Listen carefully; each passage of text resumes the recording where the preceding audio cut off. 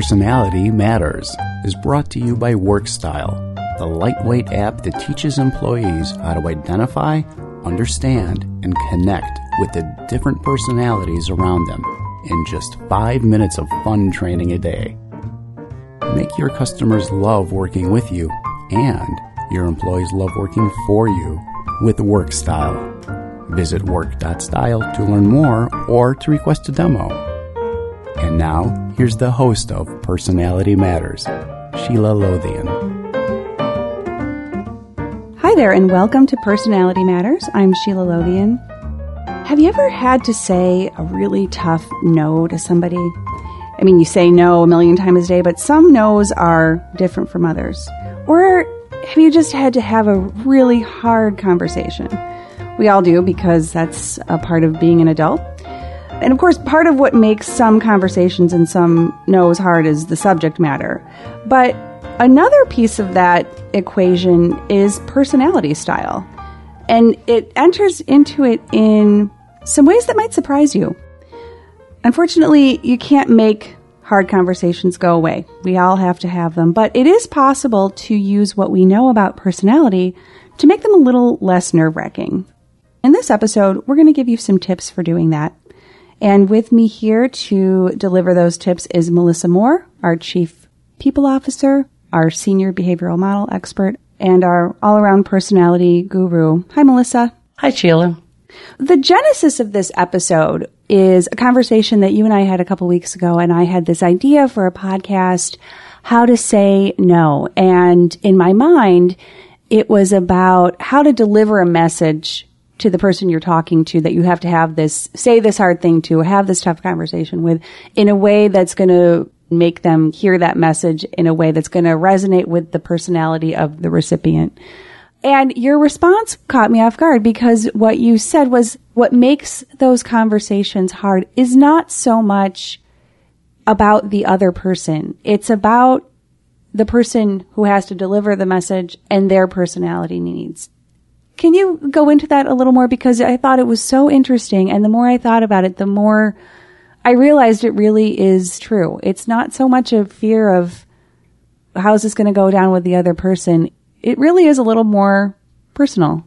You know, when we think about it, the other person's response or the anticipated response from the other person is what makes it difficult, which means that it really is on us how we're going to guide that conversation, what we need out of it, what we want out of it. So, for example, for an organizer, it can be very difficult to have a difficult conversation or to say no in response to a request, because they're going to give it in a very specific and a very non-emotional and a very factual way. Well, if they know they're dealing with somebody who is a connector, warm, sensitive, caring, they know that how they deliver it is not going to be heard appropriately. And for the organizer, they have a need to be perfect. So at the core of their being, as they're thinking about this task, is how do I be perfect? Well, the way that they're perfect is by over-detailing, over-specifying.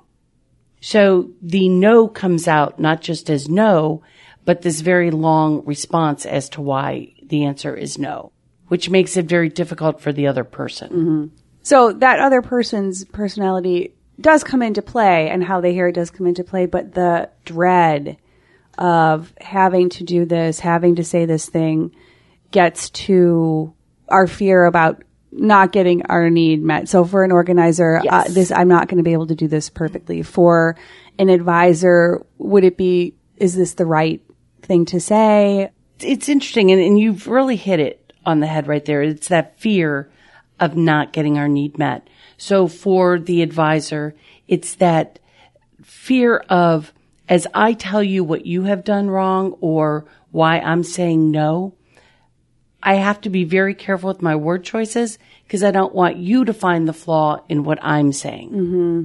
So that need to be perfect, but you need to be perfect too.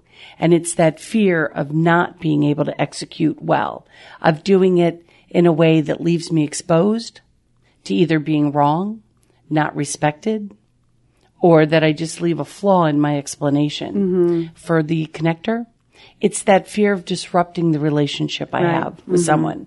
And for the original, it's just going to be hard. It's not going to be fun. Yeah, it stinks. It totally stinks. So it's really all about those kinds of fears that set it off in a bad start. What are some examples when you think of this kind of thing, tough conversations to have? I mean, I think telling somebody that they're not performing well at work, or having to give somebody a bad review, or if you're an employee, I think it can be really difficult to go in and ask for a raise or ask for a promotion. What are some other tough things to say? I think going in and asking for more money. Yeah. I think going in and asking for an extension on time. I think another one that's really big for people is admitting they don't know something or don't know how to do something. These are universally hard things that we just listed, and there are so many more, but they're hard for people in different ways. As we just got into, connectors are going to always be concerned about damaging a relationship or disrupting a team or make other people not like them.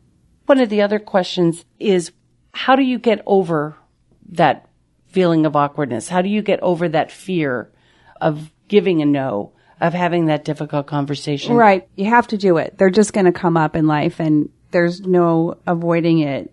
But what can we do about the part that lies with us? Sometimes it comes with experience. So a new manager is going to have a much more difficult time delivering a message to an employee early on in their career. Over time, hopefully they'll learn the right coping mechanisms. In some situations, it should never get easy. It should never get easy to fire somebody. Right. If it ever does, find a new job. Right. Because you've given up an important piece of who you are. But there's other ones that we just have to have practice. With your first child, you may not have wanted to disappoint her or him, by saying no more often. By the time you get to the third, it's not a problem, right? Mm-hmm. Yeah, it becomes easier. So I think when we don't have that option of practice, the other thing is to remember that your energy bucket needs to be filled first.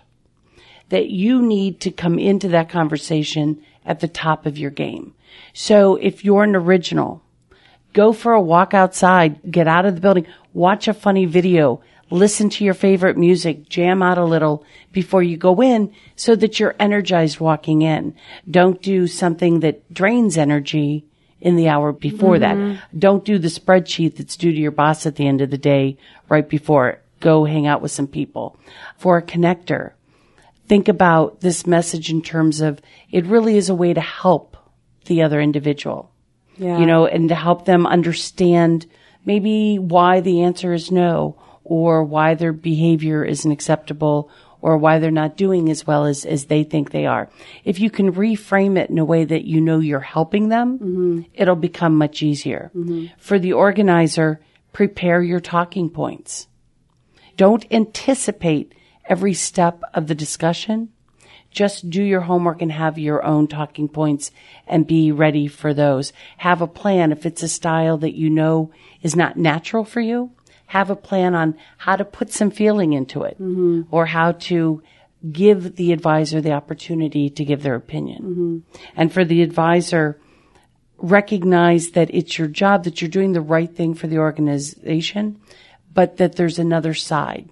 And the only right thing to do is to allow that other person to have a say in the conversation as well. Even if the answer is no, give the why, and then open it up for discussion. We just had one here at Mattersite about dress code. Yes. And, part of me was, I had to say no to shorts.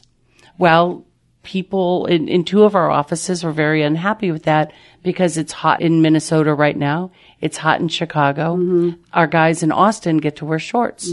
So I had to say, no, we're not doing it. But for the advisors, one of the things that I put in there was, we are committed to revisiting this again next year. So I needed to give communications that allowed me to connect with the different personality styles and hopefully say no in a way that people understood and didn't immediately just riot back on me. Yeah, that's such a great example of a tough conversation to have. And and when you sent that email as an advisor, did you get that need met and to the extent that it is possible to do so, sort of calm that distress? And as a recipient of that email and also an advisor, I can say it really was a nice email, and you can't really control how somebody's going to respond. You can know something about their personality style and do a little bit of predicting, but it really makes so much sense that understand what your personality needs are and try to meet them. It's going to be maybe not an easier conversation, maybe not a conversation with the outcome that you would wish, but it's going to go better if you're coming from a better place. Yeah. What you want to have is a conversation. Right. You don't want it to be a one-sided, because then people will either leave with defiance or compliance. That's how people respond. And so they can give you to your face all the, yes, absolutely, I understand. But then when they walk out the door, that's when we need to see the impact of the conversation. As a behavior or performance issue. But even with, going back to the dress code, if someone really disagreed with that or thought we were being unfair, they're not going to be as happy at the company. They're going to become disengaged. They're more likely to go look for another job or just be disgruntled and stay forever. So something as simple as dress code could have a longer term impact. So that piece of communication has to take that into consideration. A lot of times the question you're actually answering is not the question being asked. And I think that personality gives us that insight as well. So if you've asked me for something and I have to say no, if I can understand why you were asking for it, were you asking for it for your team, for your customer, because it's the right thing to do, because it makes sense. If I can understand those personality triggers for the request, then I can couch my no in a way that makes sense to people. I would say most difficult conversations are, we probably know the person fairly well, or we wouldn't have the depth of relationship that would necessitate this kind of conversation. But something like our example here of the dress code, you're communicating with all kinds of different people. And an email is a good format where you can do things to hit on a lot of different styles, but that's different from a one-on-one. And a one-on-one with somebody you know really, really well is different from somebody that you don't know that well. So again, the one common denominator in all of these is you know yourself. And the better you know yourself and the better you understand your personality, style, and needs, you can at least make sure that you're coming from a good place and a confident place and a place of, I'm getting my needs met here in the way I'm going to deliver this message. And it's going to be an improved conversation. Two things. Take the other person always into account, because if you're taking them into account, you're not thinking about the impact on yourself. So we think clearer, and it's actually takes us a little more out of distress because we are thinking about the other person. And the other thing, always remember, communication's not about what's said. It's about what is heard. Choosing the right words, planning how to deliver your message is, I think, even more important than the message itself. Yeah. Listen to their language. Did you put them into distress? If you don't know their personality style, can you learn a little bit about it in that moment, in that response, and adjust? I think the thing to recognize is the person's always going to be in distress on the other side of the table. Right. Always. Because they know what's coming in some way, shape, or form. Very rarely is it a surprise. And I can tell you, in terms of planning out that entire conversation, in over 25 years of working, none of those conversations has ever gone the way it went in my mind. So Right. it really is, it's like, know that it's hard for everyone. Yeah. And own up to that right up front. It's kind of like when you give a performance review. And I always love it when I sit with people who are like, well, we follow the sandwich theory. Say something good and then give them the negative feedback and then say something good again. Well, advisors know that that's coming right from the beginning. As soon as you start, you've done a great job, they already hear the but. Oh, yeah, absolutely. The organizer doesn't care about the good. Just tell me so that I can be better. Give me specifics. The connector, I know this, I just can sense how hard this is for you. They know that from the very beginning. And the original, if you tell them what it is you need them to do, they'll go do it. Don't joke around and make it all fun. Just be like, hey, here comes the non-fun part of the job. Right. And those conversations go better. Yeah. You've got a plan. There's a connection. Yeah. They make you feel better as the delivery person. Yeah. And you move on. you do want to, if you know who you're talking to, tailor your message a little bit. But first and foremost, you want to think about that message in a way that fits with your personality style and is going to feel good to you and remove as much of your own distress as you can. So as you said, if you're a connector, how is this going to help this person? If you're an advisor, is this the right thing to do? And how does this align with my values and my beliefs? If you're an organizer, they just want things to be structured and... It's structured and take the pressure off of having to be perfect in the execution. Yeah. All right. Well, I hope that if you're listening to this, the next time you've got one of those drags of a conversation to have, it's going to go a little bit better knowing your own personality style and ideally the personality style of the person you're having that conversation with. It has to happen. I wish I could make it go away, but I can't. But it doesn't have to be that bad with personality. Thanks for Melissa for sharing all of your wisdom with us, and thank you for listening. Please join us again next time when we'll talk more about where, when, and why personality matters. You have been listening to Personality Matters with Sheila Lothian. To learn more about the power of positive personality connections, visit us online at mattersite.com.